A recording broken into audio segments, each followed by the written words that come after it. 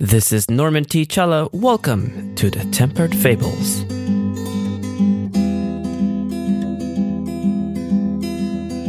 The Tempered Fables is a short story fiction podcast, unserialized, which means you can, come into any episode that you so choose and enjoy a story. I take the role, me, Norman, I take the role of a narrator named N.T. Clover, and we sit by the campfire and tell you a story. The genres range from life to fiction to comedy to romance to fantasy, pretty much anything that comes to mind whenever I write a story. In this story, the architect of life takes you on a tour throughout the afterlife. The genres include life and fiction. There are no warnings this time, so you don't have to be worried about anything. Without further ado, let's get into character and light up the fire.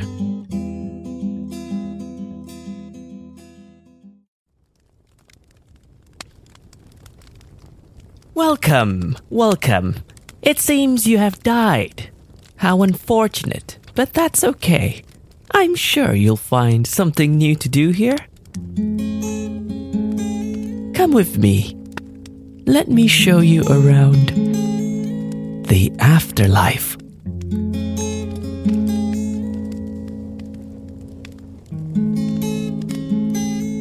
Episode 33, The Architect of Life. Welcome to the Tempered Fables. My name is N.T. Clover. Come, sit by the fire. Let me tell you a story.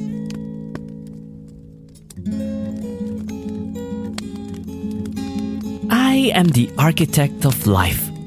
While you are getting acquainted with our local establishment, permit me to share with you my story. I was one of the first few souls here, back when all you could see was pure darkness. While the other souls were tormenting themselves about how they've lost everything and crying everything away, I was thinking to myself, why is there absolutely nothing here? Don't you wish there was a warm cottage or an inn, something in this vast space? There's not even a bed or fire, just empty land. Not a sun or moon in the sky, if I could even see one here. Nevertheless, I kept pondering and walked far in front of me on this land of emptiness, wishing for something instead. At first I thought, maybe this is heaven, but it's not nice at all. I don't feel rested. I don't feel blessed. I don't see any God near me, unless God is an empty land. Then I thought, maybe this is hell. There's nothing here. That could be the punishment. That's the thing. There's nothing here. I don't feel any pain. It's not torture in any way. Sure, nothing excites me in this vast space, but I have my able mind and I can still think. So I concluded, after walking an uncomfortable amount of miles later, that we, me and the dying souls, the 62 of us, all walking together, are not in either heaven or hell. We are somewhere in between. We're not exactly alive, per se. I don't see anything that resembles my old village, but we haven't ceased to exist, and we can still think. I guess it's like that old saying, thoughts are immortal if they are carried on from person to person, just like me right now.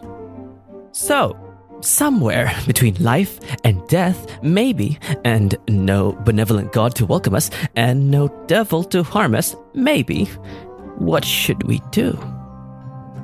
I want to fire, was the first thing that I said out loud. I want to see where we're going. We kept walking, and one of the souls found a stick on the ground. A stick made of wood. Interesting discovery. Wood exists in this afterlife. We found more wood, more sticks, actually. We started to make a fire, and it worked. Fire works in the afterlife. The rules are pretty much the same as when we were alive. But what about pain? Do we feel it? On that thought, I threw a stick at a soul to see if it hurts him. He wailed in response, but had no damage on his corporeal form. So we feel pain, but there's no physical harm. Interesting. Feelings exist. We wandered more and more, torches at the ready, until we found a place to hunker down.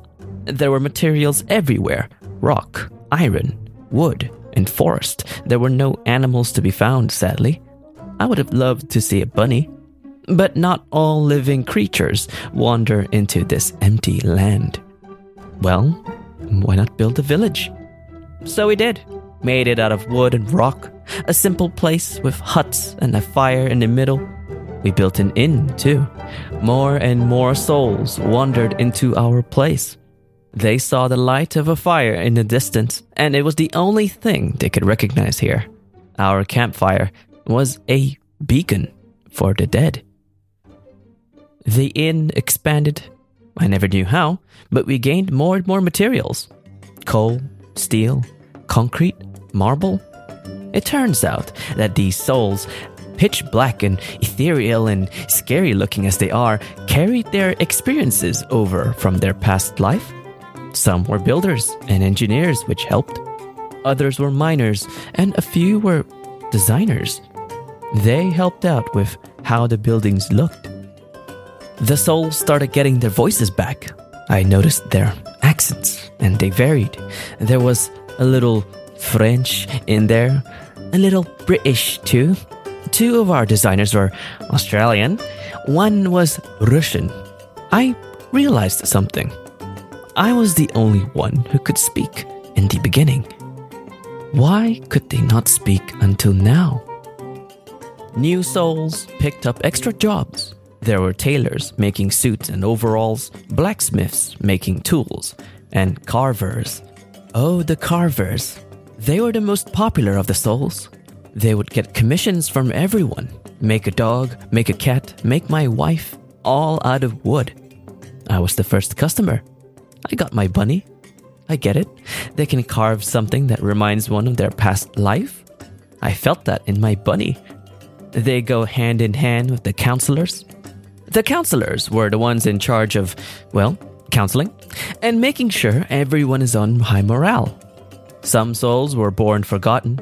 Some barely remember anything, and some needed a little pep talk to get them back on track. The most empathetic of us became these helpful souls who could talk to those wandering.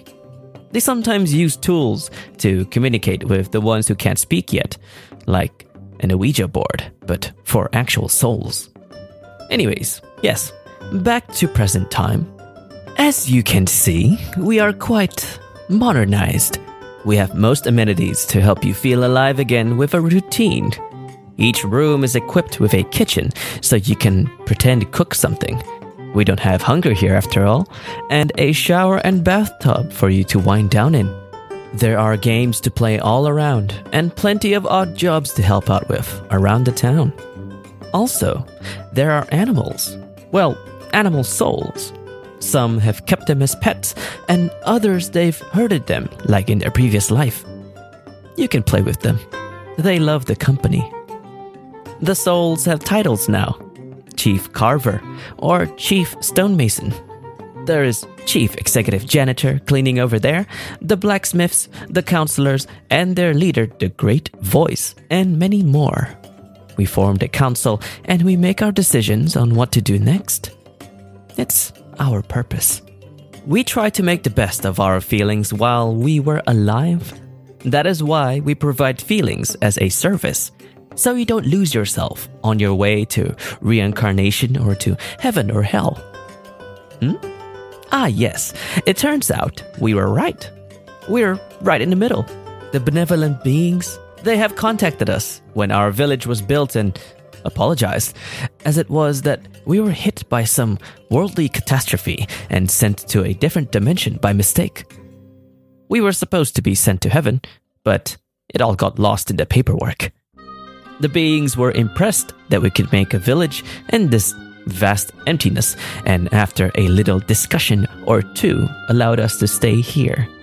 In return, we help with processing new accidental deaths from the real world. Fantastic, right? The reincarnation is a new service that we've added recently. Turns out, there were a lot of wandering souls who want to go back and reincarnate again, and they keep requesting for it. We got the approval, and now we're set. So, here are the papers. Just fill in the form, and you're good to go. As the architect, I am here to help you. Do let me know if you need any assistance. There is something else I'd like to share. I came to a conclusion as to why I was the first person to speak before everyone else. It's also partly why they call me the architect. I had purpose. It gave me my voice back.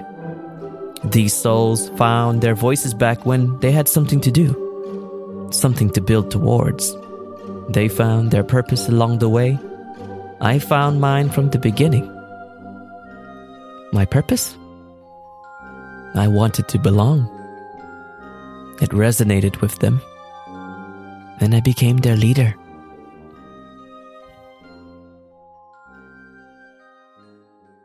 Yes. Your papers are done. Here you go. I see you've picked reincarnation. That will take 3 days to process. In the meantime, would you like to try our finest hot springs? You won't be clean afterwards, but you will feel clean.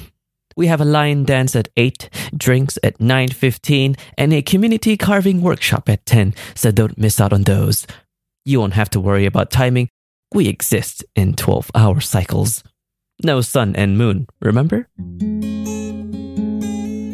Please keep in mind that you are always welcome to our afterlife. For the time being, find your purpose and have a wonderful stay. I am the architect of life, and I exist to design you for your next journey.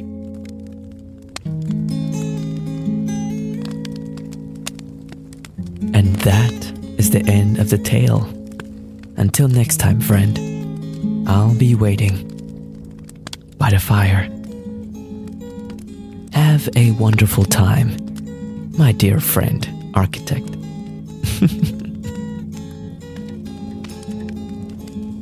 Hello, Norman here, and thank you for listening to this episode. Now for a little bit of the notes and the after story. The Architect of Life was a pretty fascinating writing prompt for me, at least. I remember writing the following in my notebook, I think 3 years ago. Non-fiction style story where the architect talks about his workings in and out of the dead, and how they are remembered, how they are forgotten, and how they can be reborn. The architect helps design their lives again if they do so in goodwill. A curse, a condition, it might be a dice roll, it might be a gamble, leftover habits from their previous life. I think in that last sentence, it was trying to create this environment between heaven or hell or the afterlife, that new plane or dimension, whereby easing the soul to find purpose or to give them a routine where they can find themselves again, they can maybe reincarnate into goodwill. So that's probably what that sentence means. I'm trying to interpret myself from 3 years ago, so I don't actually remember what I wrote here. But I do remember the influences behind where this story came from. One is the concept of designing your own heaven. So the first season, I wrote a story called Heaven is Alive. The concept of it is some kind of paradise. It's defined by a benevolent being, and you're supposed to find comfort in it. But I wanted to topple that upside down by creating your own heaven, or that basically heaven is being alive or heaven is living. Therefore, you should live right now. That's what heaven is supposed to represent. And outside of religious influences or anything like that.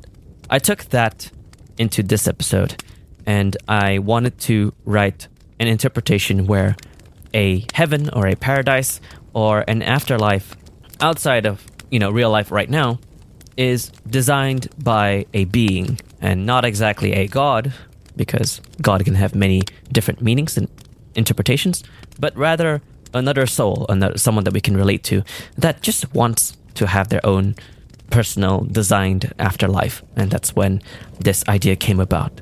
The reason why I called it specifically The Architect, I think I was reading about architecture articles at that time, like different really beautiful looking buildings. And I imagined the inn to be very white and marbled and very comforting, sort of like a modern kind of paradise. And it is all designed by one famous individual, and in this case I called him The Architect. Another reason why I called him The Architect was that I was inspired by The Matrix, the Matrix trilogy, specifically the war between the Oracle and the Architect, and the Architect being that old man at the end of the movie.